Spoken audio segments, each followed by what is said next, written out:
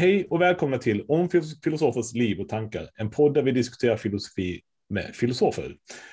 Jag heter Fredrik Eriksson och är ämnesbibliotekarie i filosofi här vid Lunds universitet. Och vid min sida har jag som vanligt Martin Jönsson, docent i teoretisk filosofi vid Lunds universitet.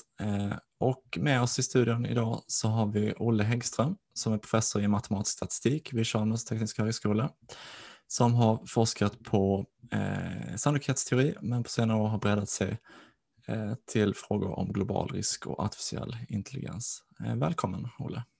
Tack så hemskt mycket. Jättetrevligt att vara här.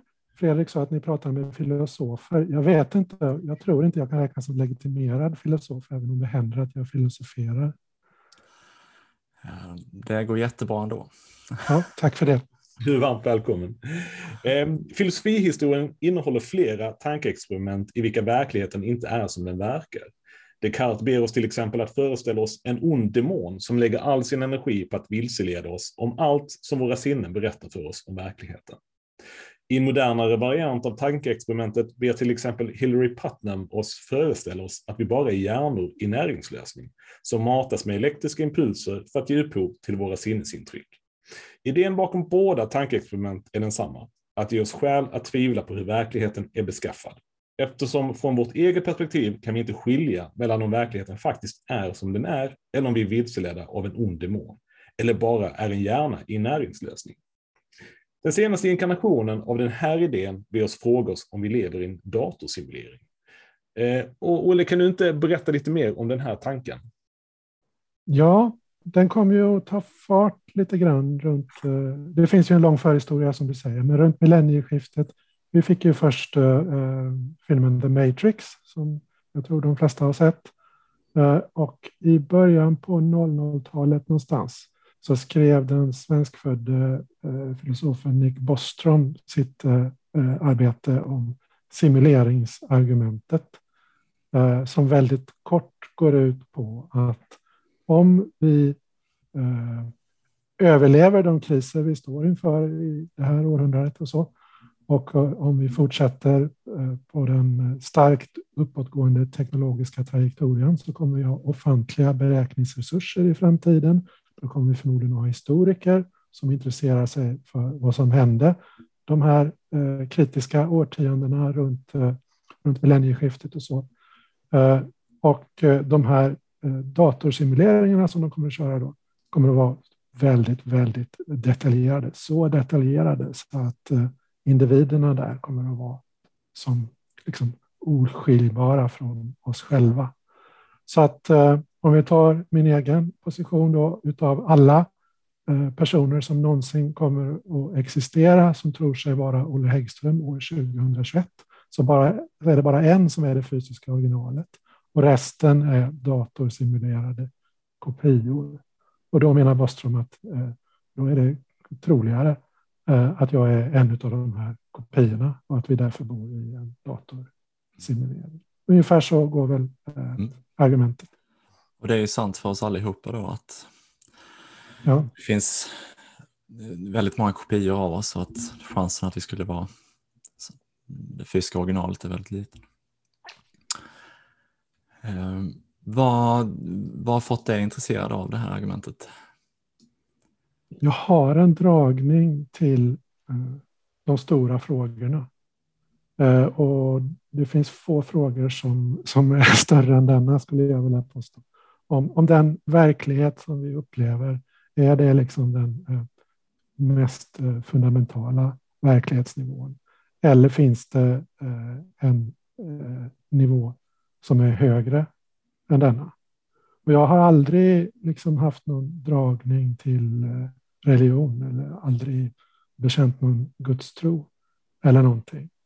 Och inledningsvis när jag först hörde talas om Bostroms argument då på 00-talet så var jag också väldigt skeptisk.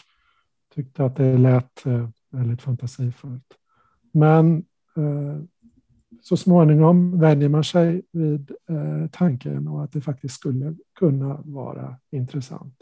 Och det intressanta som jag har gjort med mitt huvud är också att jag har öppnat upp mig för lite större tolerans för religiösa idéer om att det skulle kunna finnas någon som med vilje har skapat oss.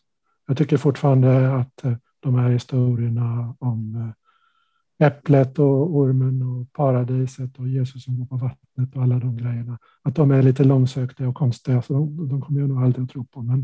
Men jag tycker det har blivit lite svårare att helt avfärda idén att det skulle kunna finnas en högre verklighet än den som vi upplever som den fysiska verkligheten. Så om man tänker på hans argument, för att när han formulerade så var det som en distinktion mellan tre olika påståenden, att antingen så kommer vi aldrig kunna bli förmögna att göra de här datasimuleringarna, eller kommer vi inte vara intresserade av att göra dem, eller så lever vi antagligen i en datasimulering. Det låter lite som att du lutar mot den tredje. Nej, det ska jag inte säga. Jag skulle inte liksom påstå att jag tror att vi lever i en datorsimulering. Men jag tycker att det är en högst tänkbar och inte orimlig möjlighet. Sen så ser jag ju liksom problem med argumentet också. Därför att en fjärde möjlighet skulle ju kunna vara att medvetandet är någonting som kräver en fysisk, biologisk realisering. Så att de här datorsimuleringarna, hur detaljerade de än blir, så går det inte att få ett medvetande på en dator.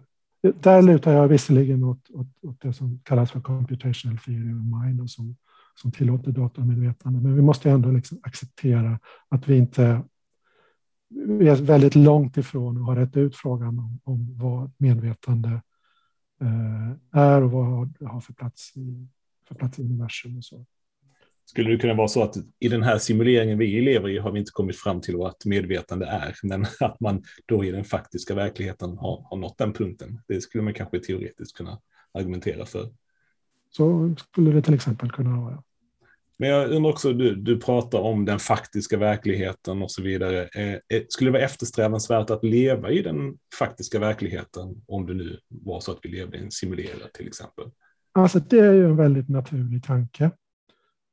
Men där är jag påverkad av en uppsats av David Chalmers om Matrix Metaphysics, tror jag rubriken var. Där han argumenterar ganska starkt, tycker jag, för att även om det skulle visa sig att vi bor i en datorsimulering, så är ju det en fullt gångbar värld det också. Det faktum att det finns ett högre plan av verklighet behöver inte underkänna validiteten i den verklighet som vi bor i. Och vi behöver inte ens liksom upphöra att kalla det för en fysisk verklighet bara för att vi vet att det är en datorsimulering. Fysiken visar sig kanske då grundar sig i nollor och ettor på det allra mest fundamentala planet. Men det har ju varit med om förr att världen har visat sig ha mindre beståndsdelar än vad man trodde först. Och det behöver inte vara någon liksom, det behöver inte sabba grundvalarna för att vi lever i en fysisk värld bara för att den grundas i nollor och ettor. Du nämnde den här möjliga fjärde disjunkten då, att kanske är det så att ett medvetande kräver en fysisk realisering och därför så går det inte. Eller biologisk, så jag. Men, det är biologisk. Ja.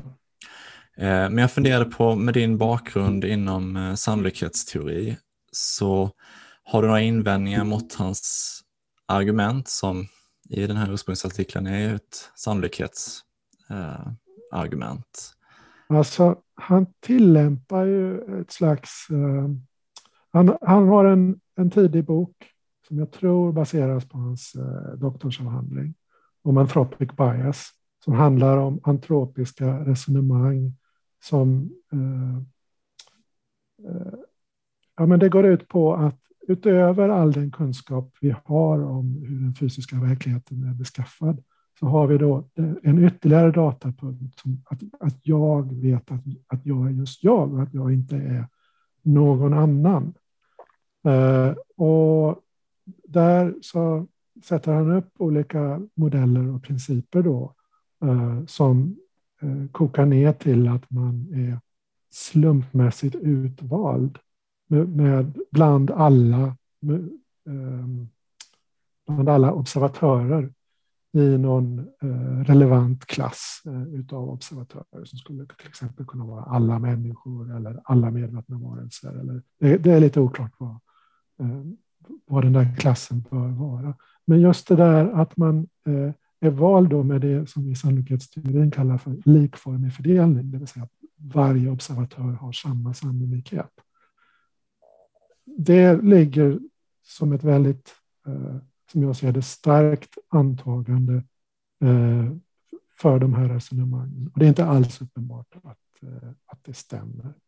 Det skulle till exempel kunna vara så, låt oss säga att det finns en överordnad fysisk verklighet. Och därunder så ligger en massa datorsimuleringar.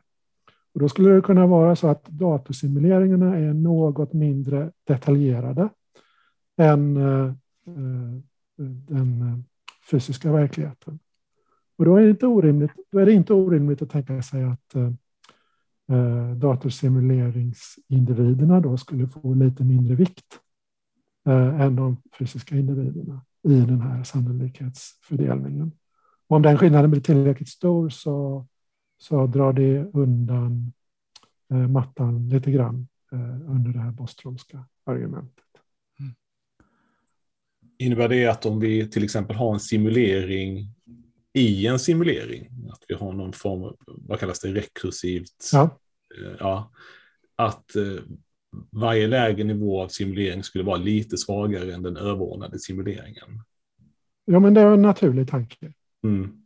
Jag hävdar inte att det är så, men det skulle mycket väl kunna vara så. Vad skulle då konsekvensen kunna vara av att leva då i en mycket svagare simulering än en starkare, så att säga? Finns det några tankar kring det? Jag vet inte. Men det är klart att man kan gå loss och spekulera om att då har man kanske en lite lägre grad av medvetande. Vad det nu innebär. Det kanske vi aldrig får reda på.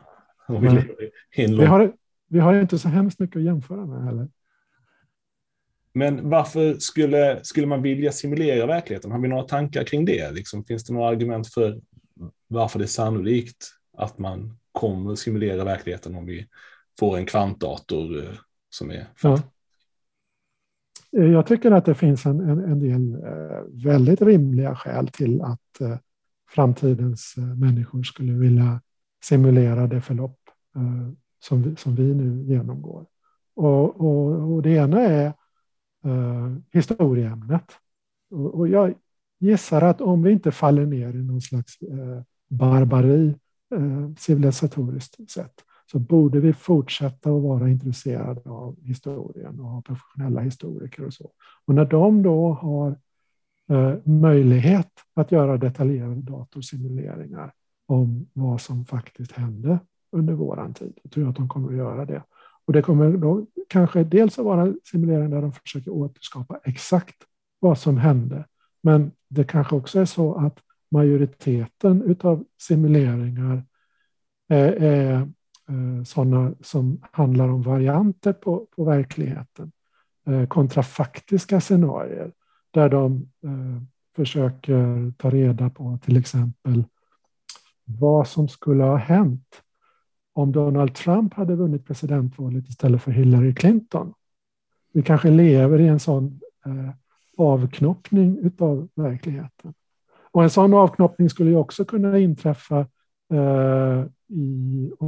om simuleringen görs i underhållningssyfte. Vi kanske är med i någon slags... Ja, i någon såpa.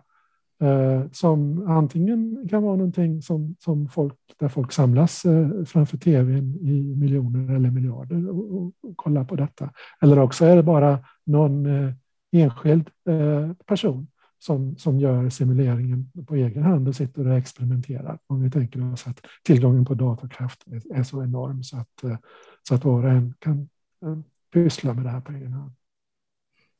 Det gäller det för oss att se till att underhållningsvärdet är högt så att man inte lägger ner tv-showen eller att den där som sitter och simulerar det här spelet stänga av simuleringen. Om vi nu vill fortsätta existera i den här simuleringen. Ja, och då kommer vi in på en oroande möjlighet som lyfts av filosofen Erik Schwitzgebel. Som säger att okej, om vi lever i en datorsimulering, ska vi då räkna med att vi lever i en storskalig och långvarig simulering? Eller kommer de flesta simuleringar som görs och vara betydligt mindre i tid och rum? Vi kanske har en simulering som bara går ut på att fördjupa sig i precis det poddsamtal som vi tre har här nu. Så att det är simuleringar av de 3 rum vi sitter i och som kanske bara är en timme lång eller någonting och sen tar det slut.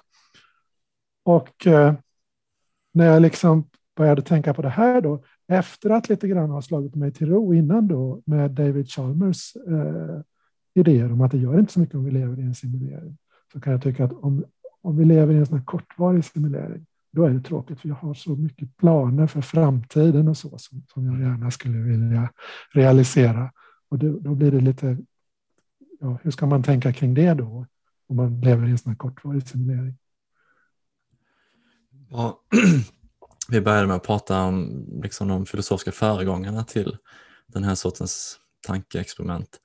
Och som en person som jag förstod som intresserad av de här frågorna länge, så förstår jag det rätt som att du blev speciellt övertygad om den här skeptiska möjligheten av just Boströms argument framför de andra. Och i så fall, vad är det med det här argumentet som du tycker är speciellt övertygande om man jämför med Descartes onda demon eller andra sådana liknande exempel?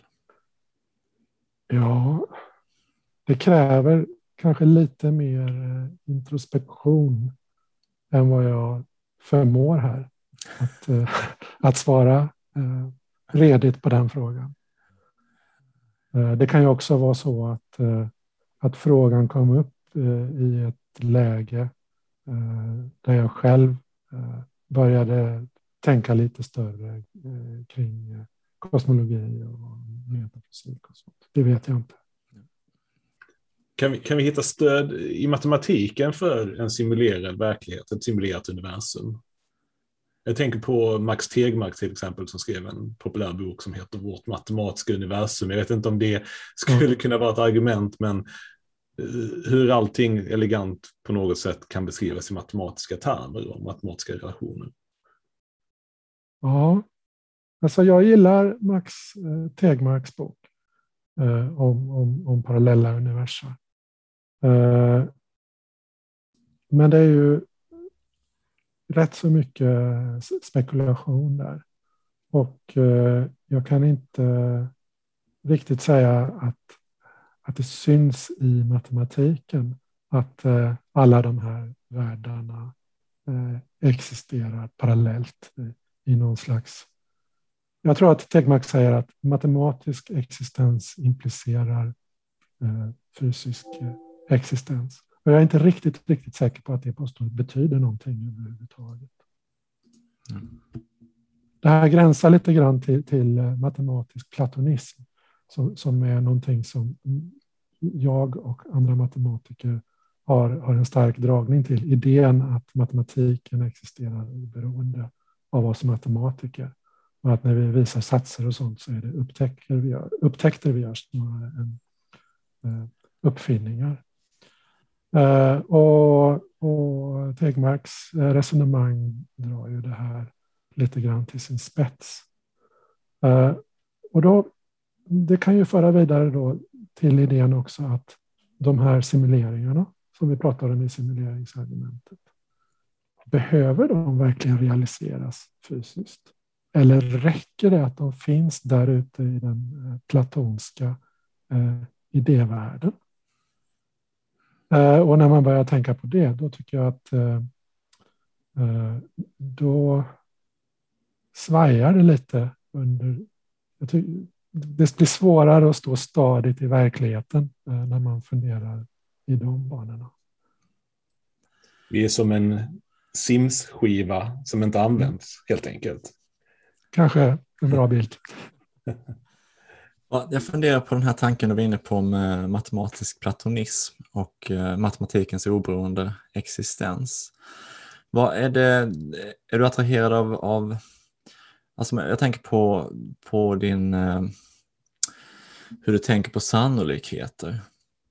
Alltså tenderar du att tänka på sannolikheter i objektiva termer också? Eller vad är en sannolikhet? Alltså i en matematisk modell så finns sannolikheterna där objektivt. Men man kan ju också tänka på det som bayesianer ofta gör. Att man var och en går omkring med en subjektiv sannolikhetsfördelning för hur världen är beskaffad. Och en subjektiv sannolikhetsfördelning för hur världen är beskaffad. Och då blir sannolikhetsfördelningen som en representation utav den egna okunskapen. Det är ett perspektiv som jag också gillar. Ja. Man kan också tänka sig, och det var egentligen det som jag siktade på, alltså en tredje uppfattning att dels har vi då det här matematiska sannolikhetsbegreppet och vad ska man säga, dess abstrakta karaktär och hur det förhåller sig till andra begrepp och så. Och sen så har vi det bayesianska, det subjektiva. Men det kan ju också vara så att det kan finnas sannolikheter i världen. Att jag kastar en boll på ett fönster och det är ett faktum om världen hur sannolikt det är att det kommer att gå sönder. Alltså liksom ett alternativ till determinism. Och med tanke på att Boströms argument är ett sannolikhetsargument, beror det liksom, det spelar någon roll vilken syn man har på sannolikheter för att det ska fungera? Alltså en del av frågeställningen här är ju huruvida världen är deterministisk eller fundamentalt slumpmässig. Men jag tror att man kan försvara de Boströmska sannolikhetsresonemangen ändå, även om fysiken visar sig vara fullständigt deterministisk. För det öppnar ju ändå för att den här indexikaliteten, alltså vem av alla de här observatörerna som finns i universum, vem av dem är jag? Det skulle fortfarande kunna vara slumpmässigt genererat, trots att all fysik är deterministisk. Vilka är de huvudsakliga hindren för att vi ska kunna utveckla den här typen av datorkraft och mjukvaran som krävs för att simulera verkligheten? Jag tror att det största hindret är att vi riskerar att förgöra oss själva på vägen dit. Men om bara vår civilisation och teknikutvecklingen får lov att fortsätta framåt, så håller jag det för ganska troligt att vi kommer att utveckla det som Bostrom kallar för superintelligens. Och då tror jag att de här väldigt, väldigt stora simuleringarna ligger ganska nära till att bli verklighet. Så det är nästan ett bästa fallsutfall att vi lever i en datasimulering, för det betyder att vi inte förgjorde oss. Det kan ju också, alltså det behöver ju inte vara så att de som simulerar oss är människor. Därför att vi människor kanske är intresserade av att simulera helt andra slags världar med helt andra slags varelser. Och då är det ju inte så konstigt heller att vända på det och tänka sig att det är någon slags, billigt talat, grönas moment då, som simulerar oss. Och att människor bara existerar på den här simulerade verklighetsnivån. Och det är kanske ett bra tillfälle att avrunda podden på. Tack så jättemycket, Olle, för att du ville komma hit och prata om det här. Det var superintressant att lyssna på. Tack så mycket, jättetrevligt.